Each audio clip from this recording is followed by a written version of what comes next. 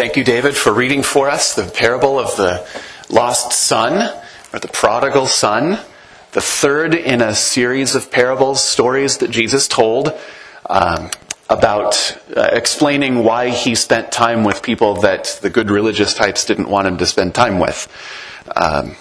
The second of those, first or second of those parables, is the parable of the lost sheep, which was referenced in the new song that we sang this morning.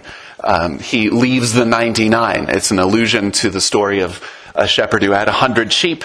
One of them went astray, and he went and found that lost one, leaving the 99 by themselves for the time being, until he found the one and brought it back home. It's in that same block of stories, and it's all meant to show us how much Jesus wants to reconcile with his people. He wants his people to be at home with him. With that thought in mind, we turn our attention to the sermon text for today, which is found in 2 Corinthians chapter 5, verses 16 through 21. 2 Corinthians 5, 16 to 21. So from now on, we regard no one from a worldly point of view. Though we once regarded Christ in this way, we do so no longer. Therefore, if anyone is in Christ, he or she is a new creation. The old has gone, the new has come. All this is from God, who reconciled us to himself through Christ and gave us the ministry of reconciliation. That God was reconciling the world to himself in Christ, not counting people's sins against them. And he has committed to us the message of reconciliation. We are therefore Christ's ambassadors. As though God were making his appeal through us, we implore you on Christ's behalf, be reconciled to God. God made him who had no sin to be sin for us, so that in him we might become the righteousness of God. This is the word of the Lord. Thanks be to God. Lord Jesus Christ, in the stillness of our hearts, we give you thanks for your great love for us.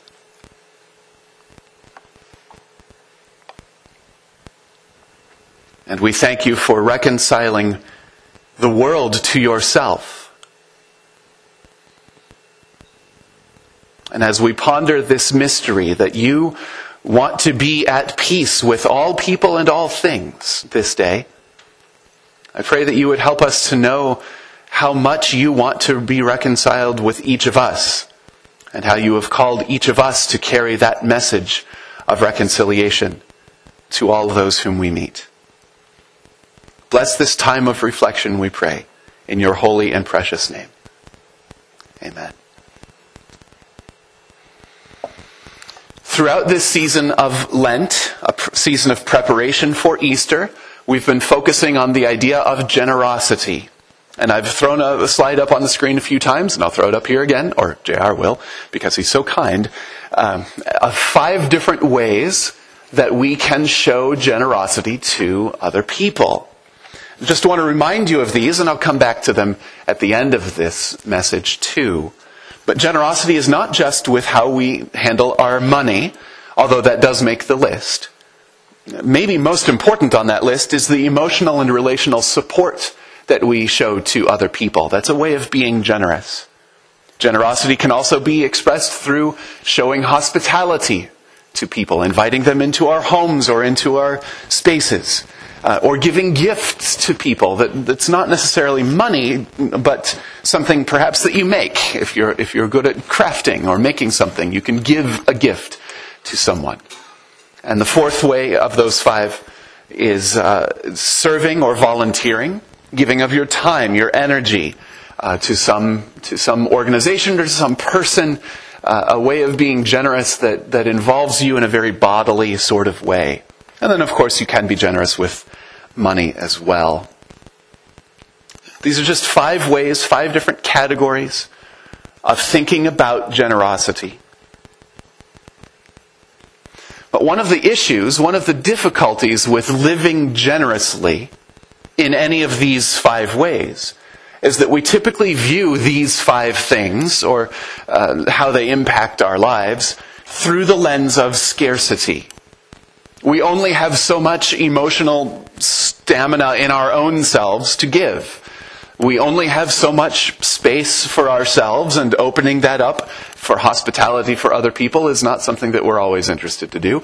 We only have so much time to make the little crafts and things that we might be able to give to somebody, or whatever gifts you might like to give. We only have so much time and energy. We can't go serving and volunteering everywhere. We certainly only have so much money. We can't give everything that we'd want to give.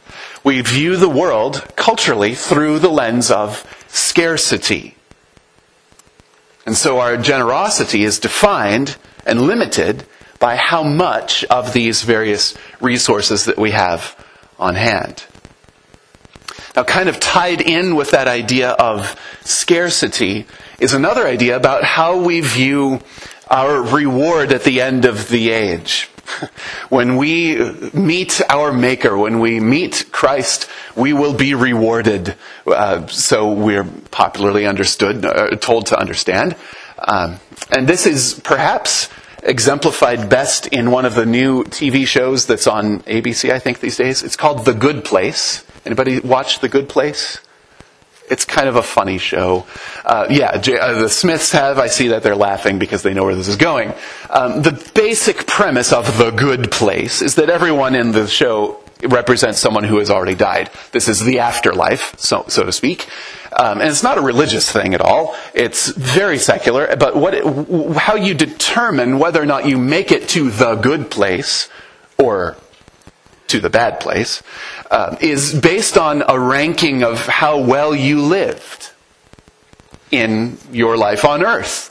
And if you did enough good stuff, if you stored up enough karma, so to speak, then you would make it to the good place. And they have this really elaborate formula and lots of computer systems that rank everybody, and it's all very kind of silly, but kind of true to how a lot of people really think about this life. That your reward, even in the world of Christianity. I had a conversation with somebody this week. They were asking about, they had heard some folks say, okay, so you get to heaven by believing in Jesus, right? And I said, yeah. And then they said, well, then your place in heaven or your reward in heaven is based on how good of a life you lived. And I said, well, I don't know that Scripture really goes that direction. That's not really what it's trying to communicate to us. It's going to be good enough to be in the presence of the Lord forever. There's an idea that circulates in our religious thinking that says we have to do more good stuff because God's grace for us is limited by scarcity. There's the idea of scarcity again. God only has so much goodness and love and mercy and grace to share, and so we have to do more to get more of it. God's love is a limited quantity, in other words, and so we have to be competing with everybody else to get as much of it as we can. That's just not the way God works. That's just not the way Scripture portrays God. All of this talk about scarcity only serves to raise our anxiety. Only serves to make us more and more anxious about how little we have, or how quickly what we have is going to go away. And that's not the approach that I want to have when we talk about generosity. Because generosity should not be done out of an anxious heart. It should be done out of a joyful heart. This passage, today's passage from 2 Corinthians 5, can help us to reorient our efforts and desires toward generosity. It begins with a re-examination of who Jesus is, especially through his death and his resurrection. Jesus made many teachings and performed many miracles, had a ministry that was all terrific, but Paul in 2 Corinthians says that something substantial changed when Jesus died and rose again. His followers understood that there was a fundamental shift in reality. For centuries, People had looked forward to the end of the age, for the Messiah to come, and for God's judgment and righteousness to be made complete, for God's kingdom to arrive in its perfection, for all things to be made right. This hope had existed in Jewish culture for centuries before Jesus. We can go all the way back to Daniel, the Old Testament prophet. There are many famous stories about Daniel. You might recognize Daniel in the lion's den. Daniel and his 3 fireproof friends, Shadrach, Meshach, and Abednego, right? Many different stories that all come the first half of the book of Daniel. But the second half of the book of Daniel is a part that we don't usually read very much because it's weird. Daniel has lots of visions of things that he can't really describe very well in words about stuff that's going to happen in the future. It is apocalyptic literature, much like most of the book of Revelation at the end of the Bible is apocalyptic literature filled with many kinds of strange symbols that are really hard to understand, and so we try not to read them too much because they make us a little worried, a little anxious, and a little uncertain about what they mean. But all apocalyptic literature is about revealing. That's what the word apocalypse means. It's a revelation. It's about revealing what God will do in the future. It's about revealing the reality of God's kingdom, even in the present tense. It's about demonstrating how different the world will be when God intervenes in human events. Now, what does this have to do with Jesus? When Jesus died and rose from the grave, somehow this shifted up the timetable for the end of the age in Paul's eyes and in many of the early Christians' eyes. No longer were they waiting for something to happen in the future, but reality has fundamentally shifted because Jesus has overcome the final enemy, even death itself. And while we today are still waiting for the final and complete realization of Jesus' reign over all things when he returns at the end of the age, we recognize today that the kingdom of God is already breaking into this world because of Jesus. Paul says that we once regarded Jesus in a worldly way, as a regular human being, a great teacher, a prophet, a miracle worker. But now, because of his death and resurrection, we see him, and we see ourselves, and we see each other and everything else differently. It's a dramatic transformation that is already taking place. People who are in Christ are new creatures. The old has gone, the new has come. A better way of translating it is to say the old has gone and the old has become new. It's not that the old was worthless and just tossed aside, but the old has been redeemed and made into something new. The lump of clay that was being shaped into a jar is not tossed out and something new is made in its place. No, God takes that lump of clay and reworks it into something new. The old has become new. This affects everything. This affects our self-image, our purpose in life, the relationships we have, how we approach material goods, even how we look at the concept of generosity. We no longer see things through the lens of scarcity.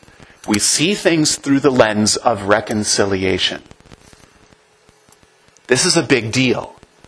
The way of God is the way of reconciliation. Not counting people's sins against them, but giving life. Asking us to share the message of Christ with others. God is in the business of creating new life. Drawing people to himself and to each other, giving himself to us, and trusting his message of reconciliation to us. As people who are new creations in Christ, our lives are transformed by God's work of reconciliation in us and through us.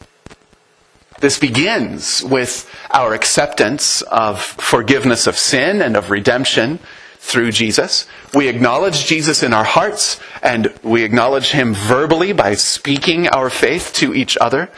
And then the appropriate next step for someone who comes to believe in Jesus is baptism. To be immersed in water as a public sign, a public declaration of faith in Jesus. But it's more than just that. It's putting into your body what you say you actually believe. Baptism is a whole body experience on purpose, because it shows that we have gone all in the recognition that Jesus is Lord. Not just a part of it, not just our hearts or not just our mouths, but our whole bodies are in imitation of Jesus now. Our whole lives are imitating him in his death and his resurrection. The old has gone, the old has become new. If you have already been baptized, though, you're not off the hook. The baptism of a new believer, which is something that we'll experience here 3 weeks from today on Easter Sunday. The baptism of a new believer is an opportunity for each of us who have already been baptized to renew our commitments to Christ as well. You picture yourself in the water along with the one who is being baptized. It's a renewal ceremony for all of us. But even beyond the discussion of baptism, we who follow Jesus should always live in a posture of becoming new. The kingdom of God is already breaking into this world. Reality has shifted for us. The old is always transforming into the new. Jesus does not call us to accept his name as a label, I am a Christian, and then to settle down and wait for heaven to show up. Jesus calls us to follow him, to deny ourselves, to take up our crosses, to suffer with him, to make disciples of all nations, to teach people to obey everything he has commanded, to baptize people in the name of the Father and of the Son and of the Holy Spirit, to share the message of reconciliation with the world around us. Even, as Paul says in this passage, to become God's righteousness. As we are new creations in Christ, as we are people who are becoming God's righteousness, our expressions of generosity should be responses to God's work of reconciliation in us and through us. The spiritual work of new life in Christ and of reconciliation should work its way out in our expressions of generosity toward God and toward other people. We're generous not to build up a bank of good karma to give us a good afterlife. No. We're generous in response to the reconciliation that God has given to us. So, thinking again of these 5 categories of generosity, when we show emotional and relational support, we do so with an eye toward reconciliation, drawing people together. We lift up others when they suffer. And it's very natural for us to do that in a congregation like this, where we feel very connected to each other. When one of us suffers, all of us suffer with him or her. That's what Scripture says. And so we give emotional and relational support, and we should. But it can go deeper than just that. We can show this kind of support even to people with whom we differ greatly. People that we disagree with. People that are unlike us. People that we would not normally talk to. A few weeks ago, there was a mass shooting in Christchurch, New Zealand. I'm sure you've seen the news of this. 50 Muslims were killed in a couple of mosques by a white supremacist. There was an interfaith prayer vigil at the Midland Islamic Center on Stark. It's basically due north of us, about 8 or 10 miles or so. That was on a Sunday night. Just after that event happened. Tara and I were out of town. I wanted to be there. I would have been at that gathering if I had been in the area, because there's a drive within me to show the love of Christ in a reconciliation sort of way, even with people who are very different from me. How can we show emotional and relational support to people who are very vastly different from us. As we do so, we'll find out that really they're not that different from us. Hospitality. We invite people into our homes, into our personal spaces, but not just the people that we like, not just the people that are like us, but people with whom God wants us to be reconciled, people whom God wants to reconcile to himself. So this makes us think of a couple of different opportunities that we have. You heard Anne speak today about her call to be friends with our youth. This is a perfect opportunity for all of us to be engaged in the lives of our teenagers in a way that shows hospitality, in a way that encourages reconciliation.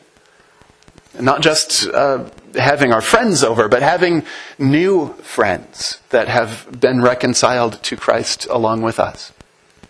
The Bridge of Hope program is something that we have begun thinking about very deeply. And a number of you were at a meeting earlier this month to learn all about it and to see if this is the direction that you want to go for the next 12 or 24 months. I'm going to be contacting all of those folks here real soon to see if we can get the ball rolling with this. But it's all about hospitality, opening our lives up to someone who is in need, someone who's not part of our circle, not just yet. When we give gifts to other folks, when we share tangible gifts with people, we do so not just to make people happy, but to remind them that God is reconciling the world to himself in Christ. When we serve, when we volunteer, we give of our time and our energy to point people toward the reality of Jesus' reconciling reign in this world. We serve and volunteer in the church in many different ways. Today, after the service, if you'd like to stay and help with our youth ministry for the next several months as we look ahead toward the summer and toward fundraising goals for the future, please stay for lunch in the fellowship hall. There should be enough food to go around, I think. If not this week with the youth ministry team, the next Sunday with the congregational care team as we get that ministry restarted, showing love and compassion by serving, by volunteering with some of our elderly folks or people who can't get around very easily.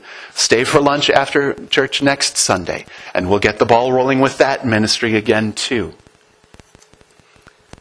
And finally, money, of course. We can be generous with our funds, our finances. It's almost too easy to do it without thinking about it and what it means. When you give money to something or to someone, it can seem like a real quick and easy thing to do, maybe. But anytime that we donate, anytime that we give money, it should be done in alignment with the message of reconciliation through Jesus. We should give as a way of drawing people to each other, drawing people to ourselves, drawing people to God. How is God making you new? How is God reconciling with you, not counting your sins against you? How is God calling you to be an ambassador for Jesus by proclaiming the good news of reconciliation for other people to hear? How is God's reign and rule and kingdom made visible and tangible and real in your life? This concept of generosity is one way that these things can happen. Let's pray together. Lord, we ask that you would make us new. We ask that you would inspire us to be committed to your cause of showing the message of reconciliation to all of those whom we meet. Help us to be reconciled to all people, to our neighbors, to strangers, to our enemies, even to our family and friends, as we have been reconciled to you.